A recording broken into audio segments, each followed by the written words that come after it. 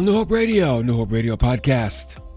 Thanks for joining me today. Let me ask you, how often have you thought that God saves the best for last? Ever think about that? We're going to see today that what you thought was good was not nearly as good. Once the master put his hand to it. And you know what I'm talking about? I'm talking about your life. You can think your life is good. A lot of people do. But once Jesus gets involved, it's so much better.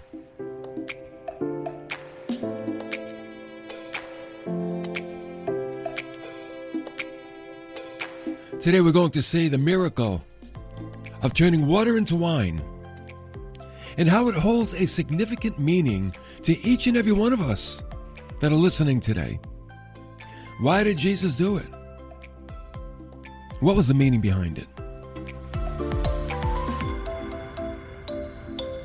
And welcome our Facebook fans, Janine, Marie, all getting on board. Thank you, everybody. And also our radio fans. Thank you, folks, for tuning in today. And all of our podcast fans that will be listening later. Why did Jesus turn water into wine? And what did he want us to learn from it?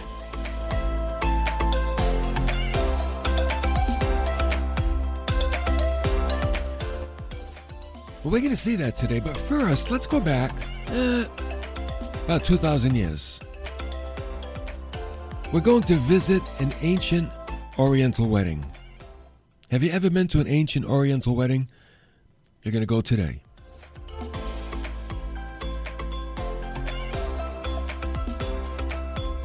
Now, back in those days, weddings were held at night. And you know what? They lasted for days. How cool is that? Want to go to a wedding? Yeah. How long's it going to last? About 5 days. Count me in. You know why? A wedding was a happy time. And the bride and groom, they were treated like royalty. And rather than take a honeymoon, they resided at their home for a week, and guests would come and go. And they'd be feasting and wishing them well. Wine was an essential part of a Jewish feast. The rabbis used to say, without wine there is no joy. Now, in those days, people would not drink to be drunk. Matter of fact, drunkenness was a disgrace to them.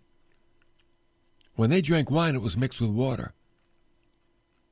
It would also be an embarrassment to the host. If the wine ran out, that wasn't a good thing. That'd be like going to a wedding and they ran out of food. What? No more food? They ran out of wine. So, at this particular wedding, Mary, the mother of Jesus, was there. She was invited to the wedding. Now, Jesus also was invited, as well as his 12 disciples. So they were probably related. Somehow, some way, this is probably some kind of a family affair, distant relative affair, so to speak. So we're going to pick it up in John chapter 2, verse 1.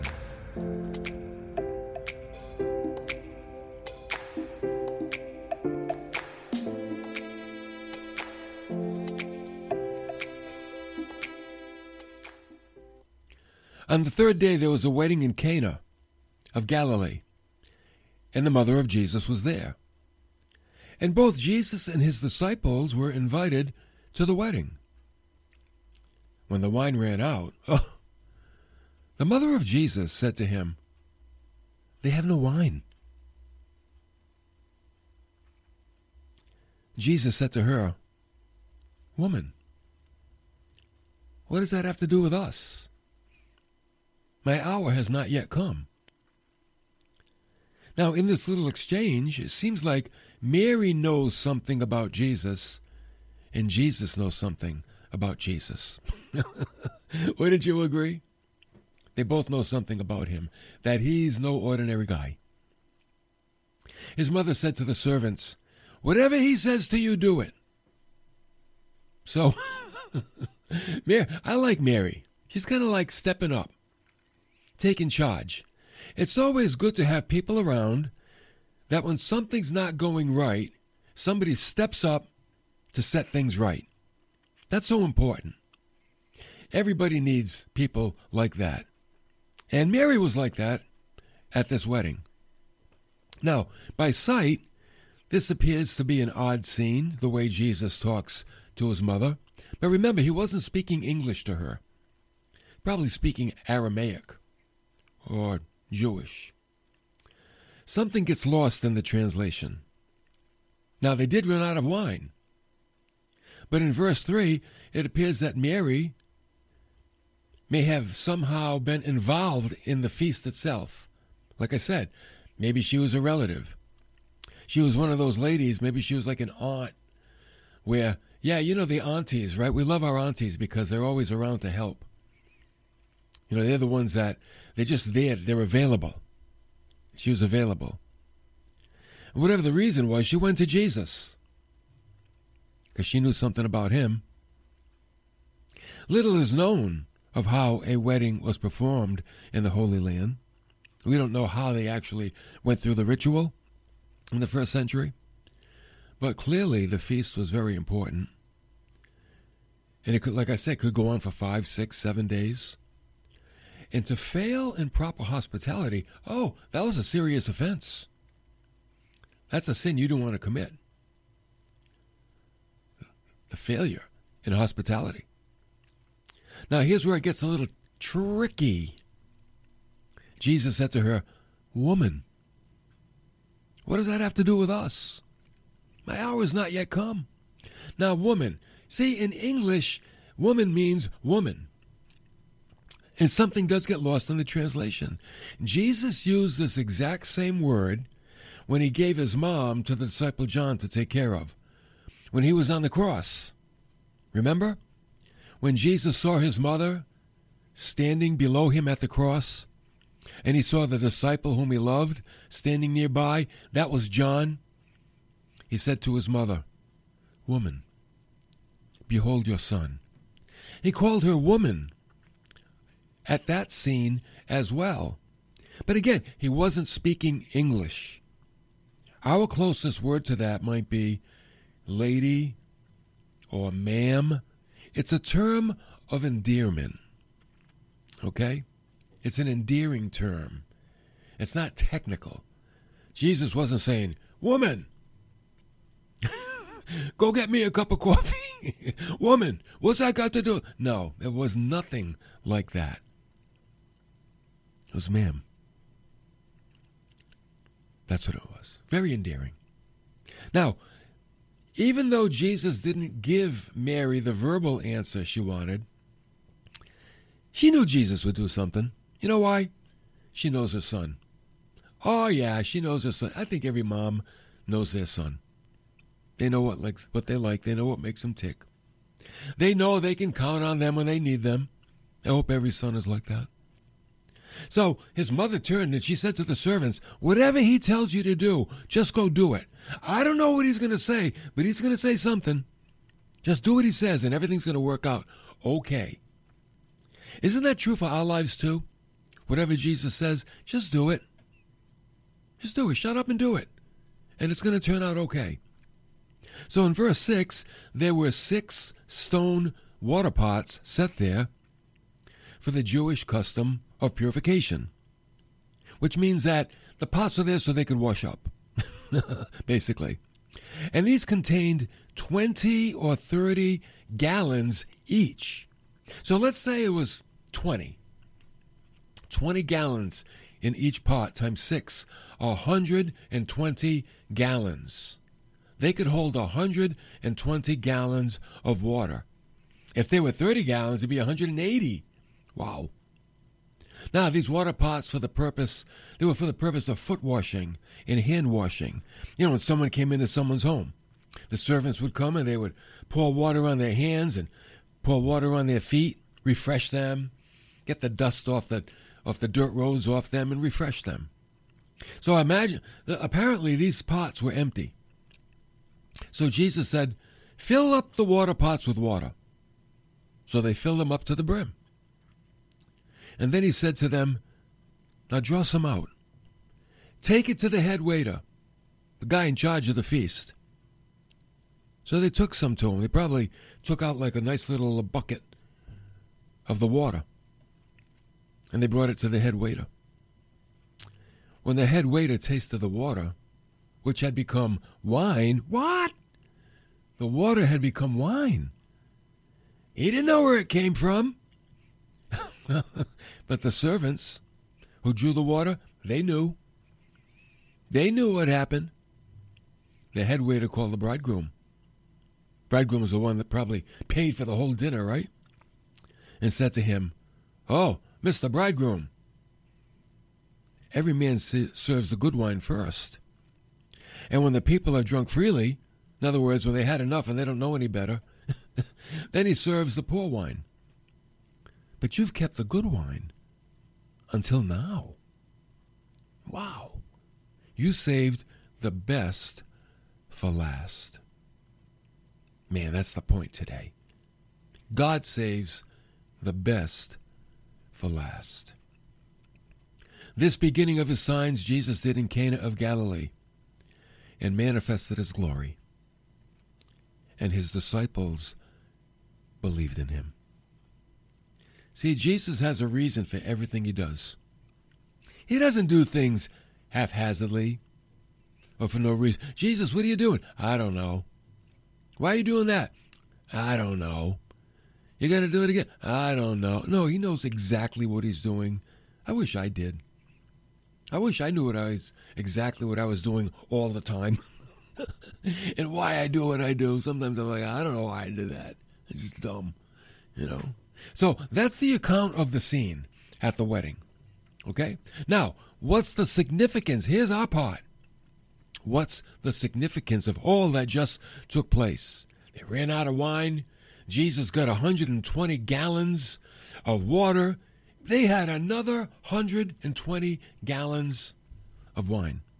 Maybe 130, depending upon how big the pots were. 180. That's a lot of wine. So here's the significance. Number one, this took place at a wedding. It's a perfect picture. Remember, this is Jesus' first miracle. First recorded miracle, anyway, that we know of. It's a perfect picture to help us to see the character of God. Because Jesus is not a killjoy. There are some religious people that spread gloom wherever they go. You know why? To them, religion is solemn. It's void of joy. You laughing?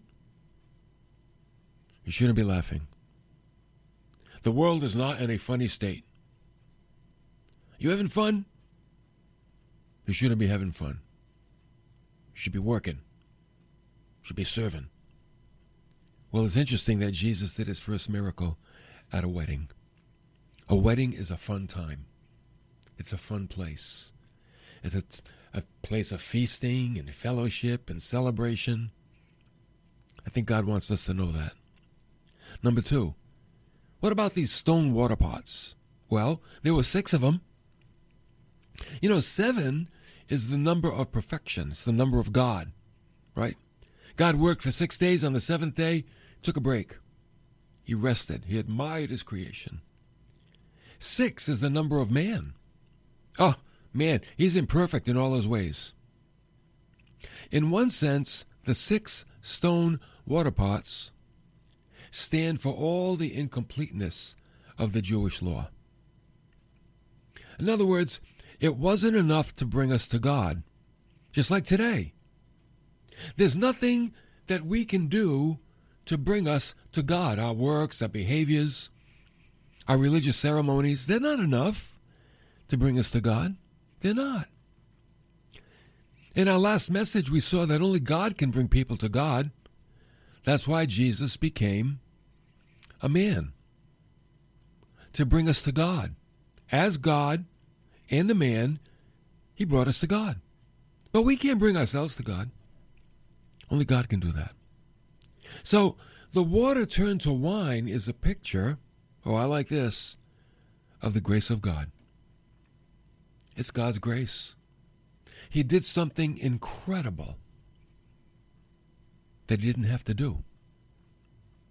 And the waiter said, wow, every man. I've been to a lot of weddings, right? And they all serve the good wine first. Make an impression on people. Oh, this is good wine. And then when the people have drunk freely and their taste buds are kind of like shot, then he serves the cheap stuff.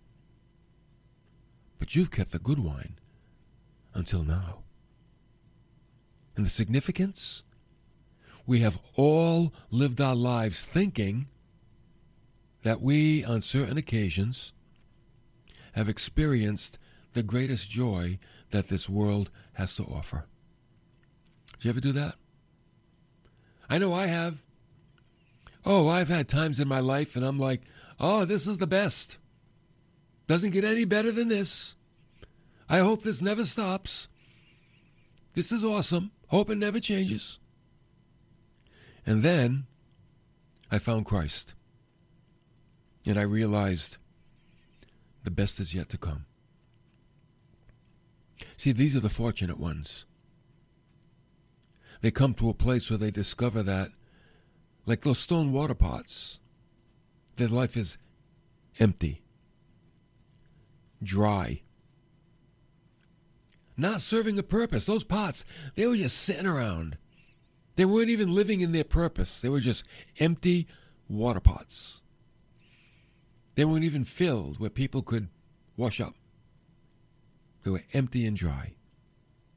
And the fortunate ones get to that place in life and they realize, I'm empty and I'm dry. Is this the way it's always going to be? And then you discover the grace of God. Oh, the grace of God. And you hear that God wants to fill your emptiness with the wine of his joy. God's been waiting for you. He's been waiting for you to acknowledge your emptiness so he can fill you, just like those pots. Just like the pots. They were empty, and Jesus filled them and turned it into joy. What's another reason Jesus did this, why he worked this miracle? Because, well, it tells us in verse 11, this beginning of his signs Jesus did in Cana of Galilee, and he manifested his glory. Here it comes. And his disciples believed in him. There it is. There's the kicker. His disciples believed in him. Jesus needed faithful followers. Sure, he wanted the people to have a happy wedding celebration. Sure, he didn't want the bridegroom to be embarrassed. Sure, he wanted to honor his mother's request. But I think the most important thing, that his disciples would believe in him. Because they're starting a journey. Oh, yeah. They are starting a brand new journey. And this is going to be a journey of faith, you know that? They're going to need a lot of faith. And this is where it all started. These guys, you know the story. They left their fishing nets, their boats, their businesses. They left their tax offices. They gave up their careers to follow Jesus. They had to believe in him in order to follow him and stay with him. So the lesson learned here is this. We never know how insufficient our lives are until we're filled with the life of Christ. And the only ones that can acknowledge that are those that have been filled with the life of Christ. Those of you that are listening and Christ is in you, you could shake your head and say, amen, that's true. He saved the good wine till the end. This is good wine now. And yet there are those, they're still drinking the cheap stuff and they think it's good. And they'll never know.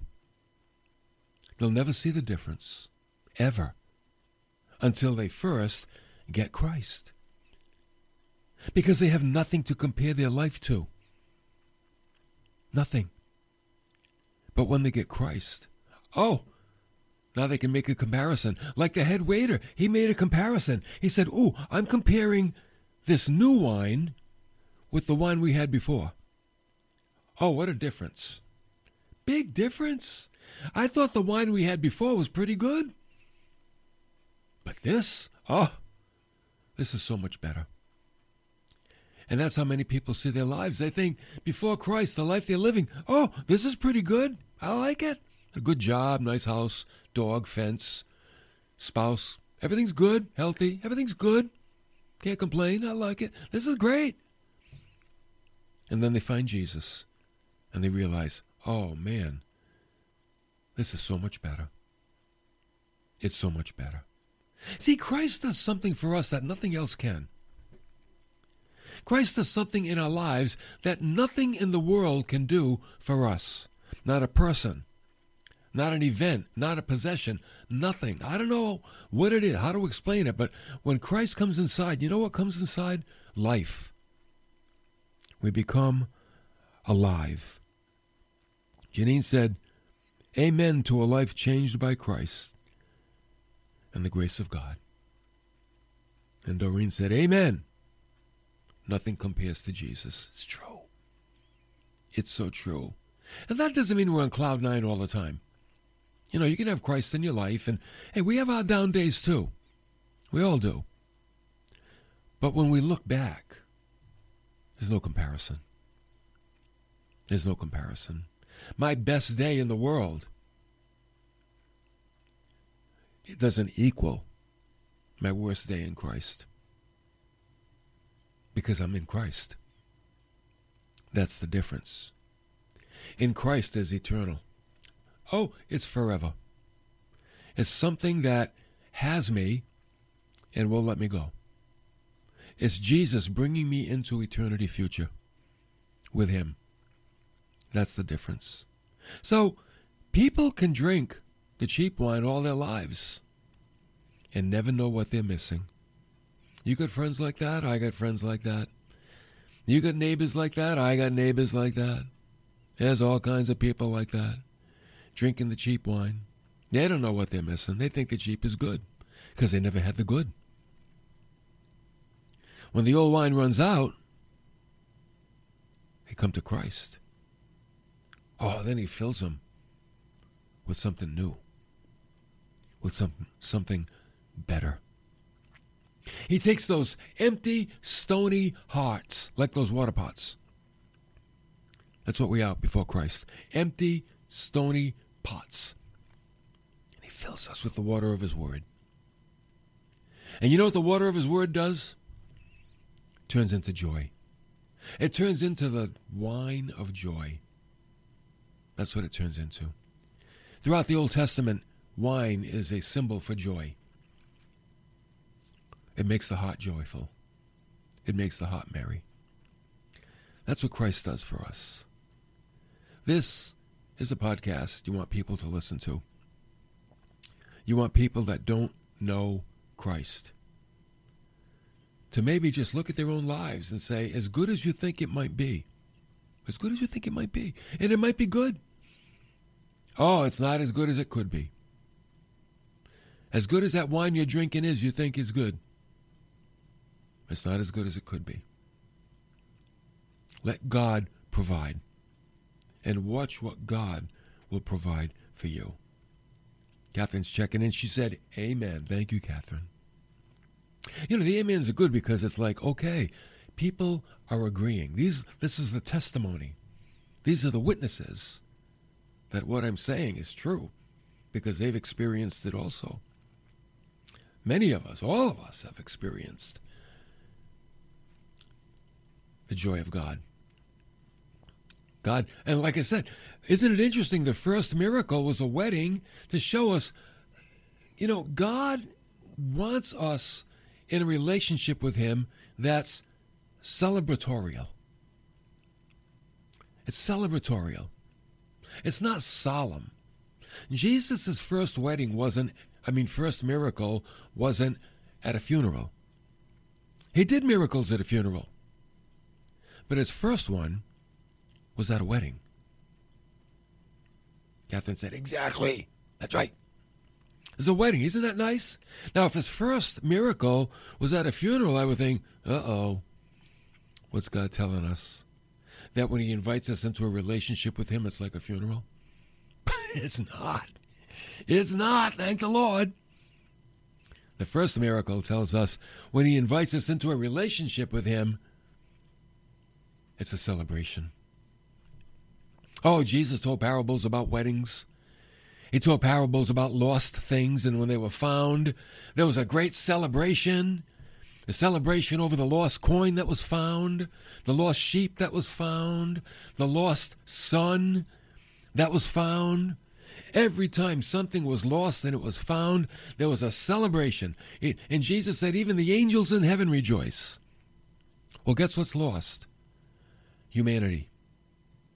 Humankind. And when we get found by Christ, there's a celebration. There's a celebration in your heart, and there's a celebration in heaven. Robin's checking in. Hi, Robin. See, when you think of God, I want you to think of celebration. Okay? Don't think of solemnity. Everything has to be solemn. Think of celebration. Happiness. Like this music.